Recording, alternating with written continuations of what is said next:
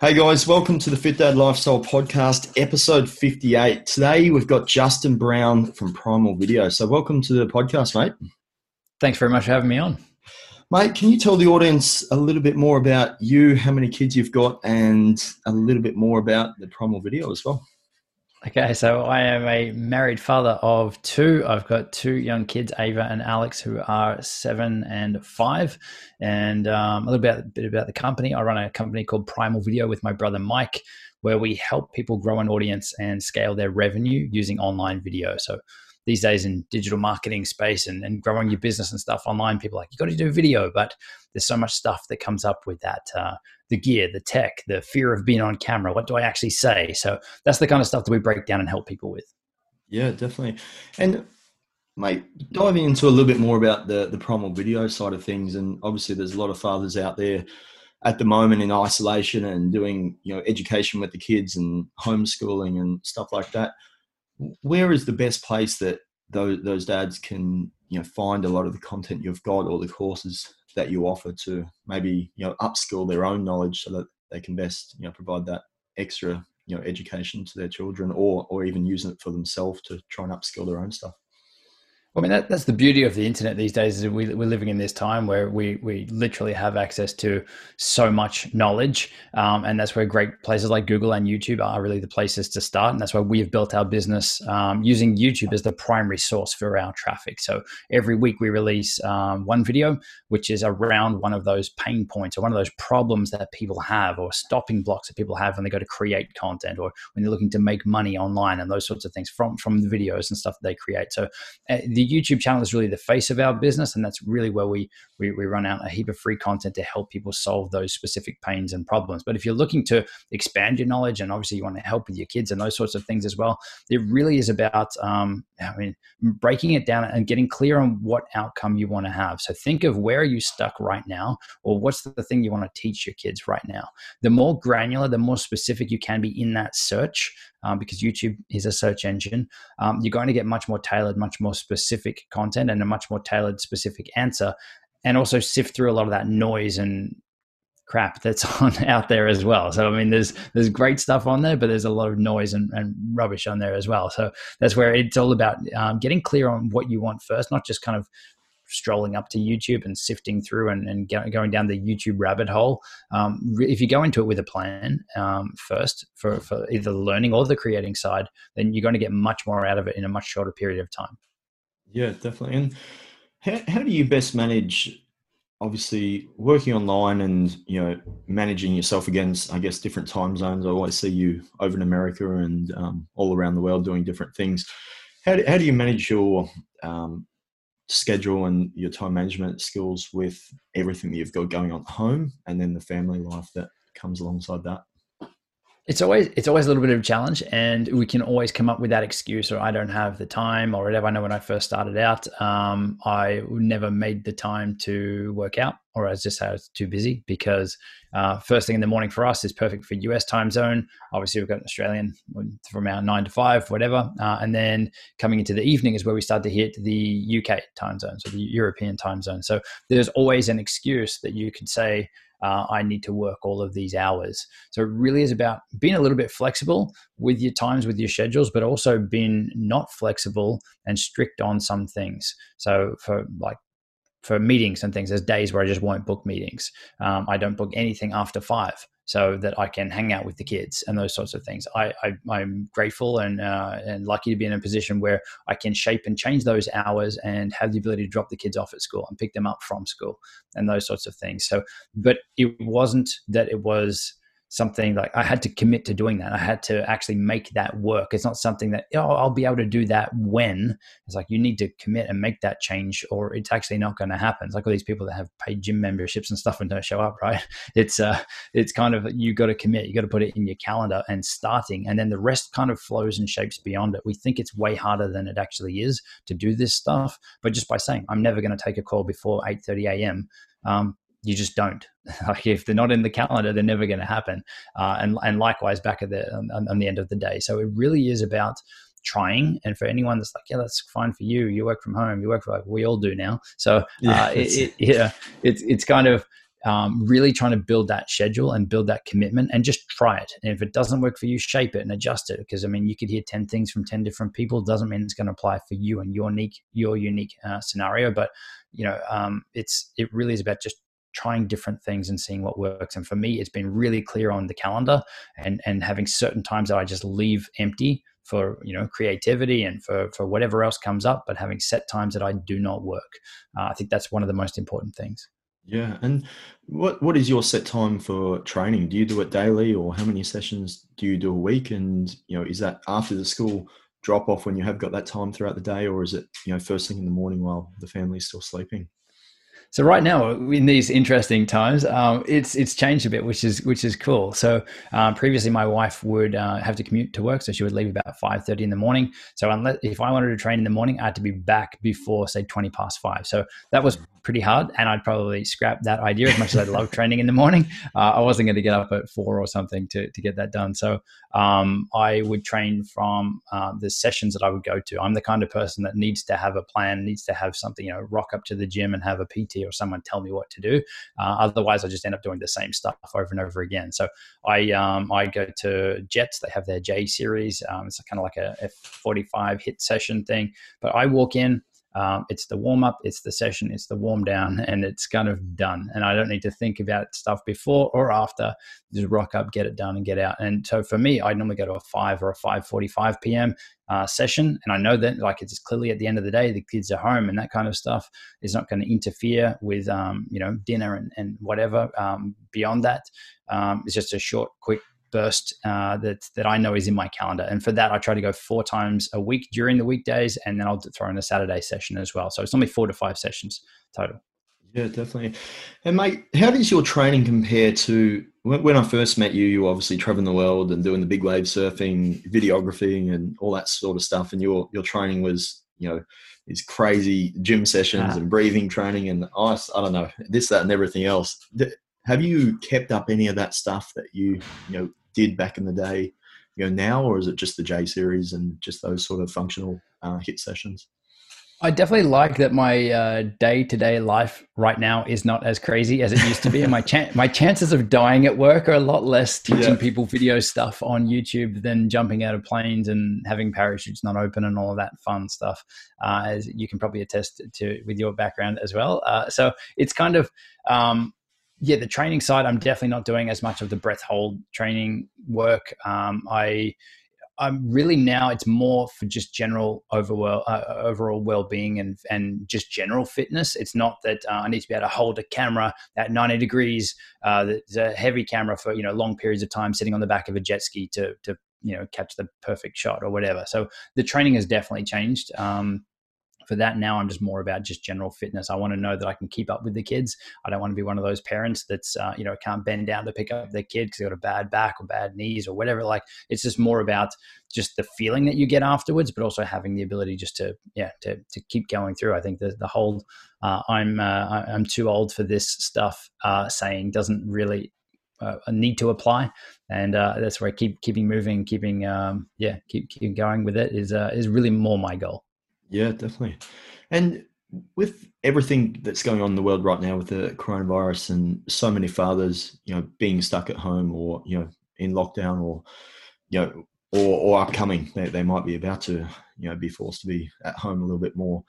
What would be, the tips that you could give them for the dad or the family that's looking to, start doing a lot more things online, whether it's a family YouTube channel, whether it's TikTok videos, Facebook, this, that, or, whatever the case may be, and, explore, I guess, the vision that they might have, or even their children might have. You see a lot more children starting to create, dancing videos or, cooking tutorials, and, there's so much stuff. Like, at the moment, I struggle to go on social media because everyone is just bombarding with everything. Yeah. But, what are some of the tips you'd have for, that family that might want to go down that direction? So I'd say the first one is to again kind of have some sort of plan, but also have some sort of control over it. I mean, they reckon, I don't know if it's changed very recently, but even at the start of the year, they were asking all these kids and students, school students, what they wanted to be when they grow up. And the overwhelming response was some sort of YouTube star or be famous on YouTube, which is ridiculous, right? So, but with that, as parents, you want to know that while that's, it's definitely possible, and obviously we teach strategies and that kind of stuff for businesses to use YouTube, and we don't teach for sort of the kids channels and those sorts of things. You have some sort of clear goals for it, like what is the type of content that you can help your kid create, what is the things that they are allowed to do on there and not allowed to do on there, like really set the boundaries for it, because a lot of people kind of go off on the views and the subscriber numbers, and they start to do things that then to get attention, to get those views and things, and that's where it really is, if they're driven by views and subscribers, it's the wrong thing in there, and that's where you want to rein that in. It's more about the impact that they can have or the fun that they can have creating the content, more so than, all right, that video didn't get many views, so we're now going to do something else, or what more clickbaity or dangerous things could we be doing to get more views. And I think that's the scariest side of YouTube, the people that are doing it for the numbers, and then they might do something silly once and it goes viral or something, then they feel that they have to keep doing these things. And there's a lot of people that are sort of putting themselves in danger or just creating silly content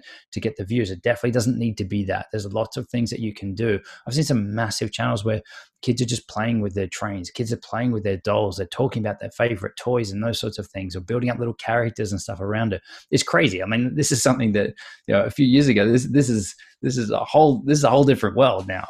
Yeah.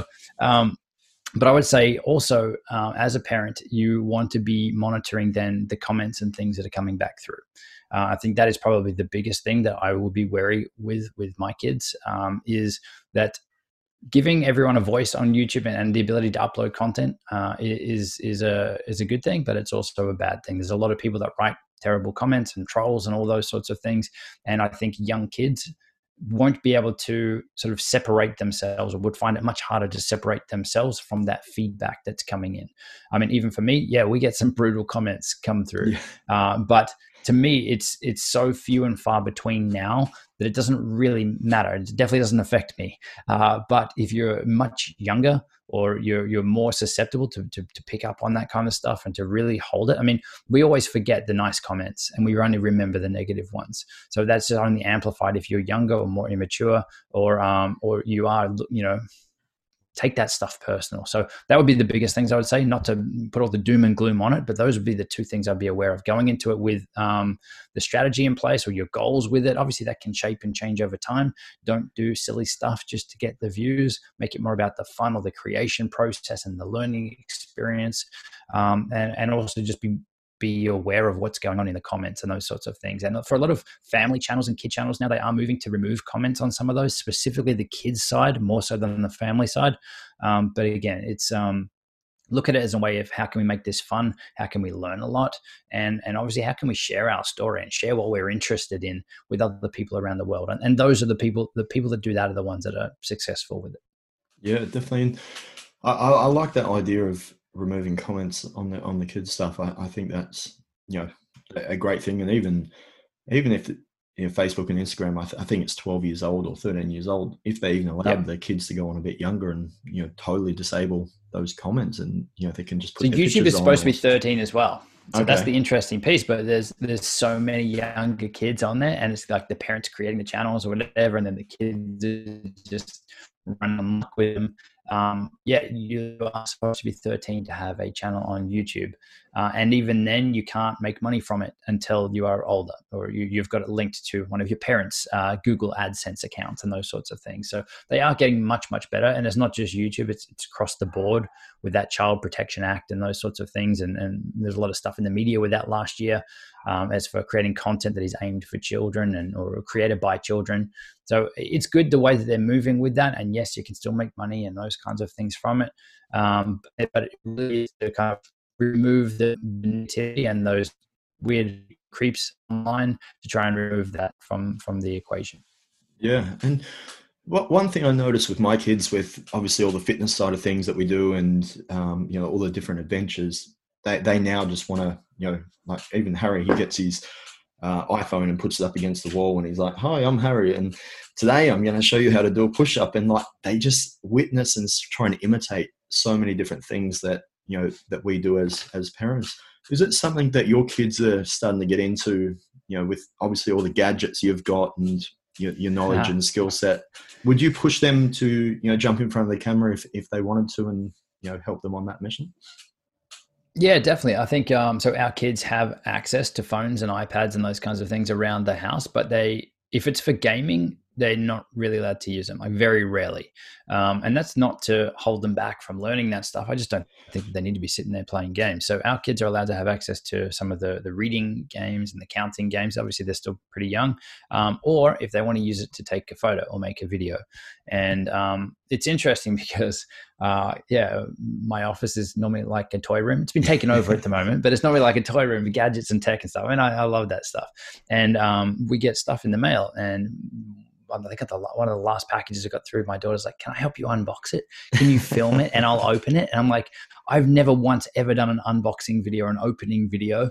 I personally don't see the excitement or whatever in it, but hey, there's massive channels that just unbox stuff. But she'd clearly watched a YouTube video somewhere with someone unboxing stuff, and she wanted to do it, and she's talking through. Okay, so it's got the plastic on it. And, like, wow, you're 6. Like, this is she was 6. Yeah, that's crazy, mate. I could imagine with your knowledge, skill set, and obviously all the devices that you'd have around your house, you could really push a pretty big kids YouTube channel or family channel if you wanted to. So, maybe I think the kids have got.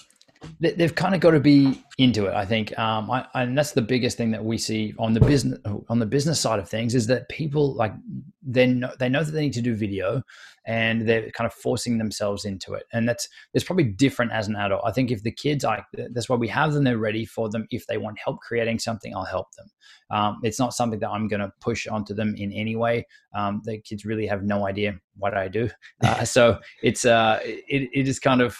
Yeah, the tools and stuff are there, and when they show interest, then I'm happy to help with that. But as for more time on devices, I don't know. I mean, when we grew up, we didn't have them. It doesn't mean that they don't need them, but it's interesting to see that. I know that with my son, when we gave him the phone and stuff for a little bit, he would be pretty angry when the phone was taken away, but also that he wouldn't go to sleep properly and those sorts of things. So it was where we try to limit his time, but I think on the camera side of things and whatever the creative side, sure, they have a good laugh and make silly little videos. So yeah. And what's next for the Primal video, mate? What's the next 6 to 12 months look like for you guys, and whereabouts is the direction that the business is going to be taken? Yeah, so we're in a very fortunate position right now where the business is blowing up. I know there's a crazy time. There's a lot of people, a lot of hardship and stuff out there, but we are very fortunate to have built our business around adding value and helping people create videos. And obviously right now there's a lot more people that are home and looking at YouTube and wondering how they can get started and those sorts of things. So it has definitely, helped our business massively. So for us, we're in a period of rapid growth. So we are looking to hire. We've just hired someone full time. We're probably going to follow that up with another hire really, really soon. But it's all about reach and impact for us now. So we've got the YouTube stuff that's working. We're going to look at other platforms more seriously than me just playing around on like Instagram and LinkedIn. But I say LinkedIn's probably the one that we're going to focus on next. But again, it all comes from a place of how can we help? But same for anyone out there that wants to succeed online. You got to come from a place of adding value, like this podcast. Like, adds value to people. It's entertaining. They learn stuff. They meet new people. It's like, what can you do that can add value, solve someone's pain, solve someone's problem, or entertain them? And if you take that approach into any business, then it's going to be successful because you're helping people with something. Doesn't mean you need to give stuff away for free. You can always then add on, a next step or a deeper level of connection, deeper level of training and those sorts of things. So for us, it's more about hitting that. This is a long answer to your question. It's about hitting that impact and that reach. And that's what we're looking to do. Yeah. And mate, with the video side of things, does the dad or the parents out there need to go buy the new camera and the green screen and the expensive video software and everything to get started, or can they just use their iPhone or Samsung or whatever they might have lying around the house and sort of make do and test it all out before they get started?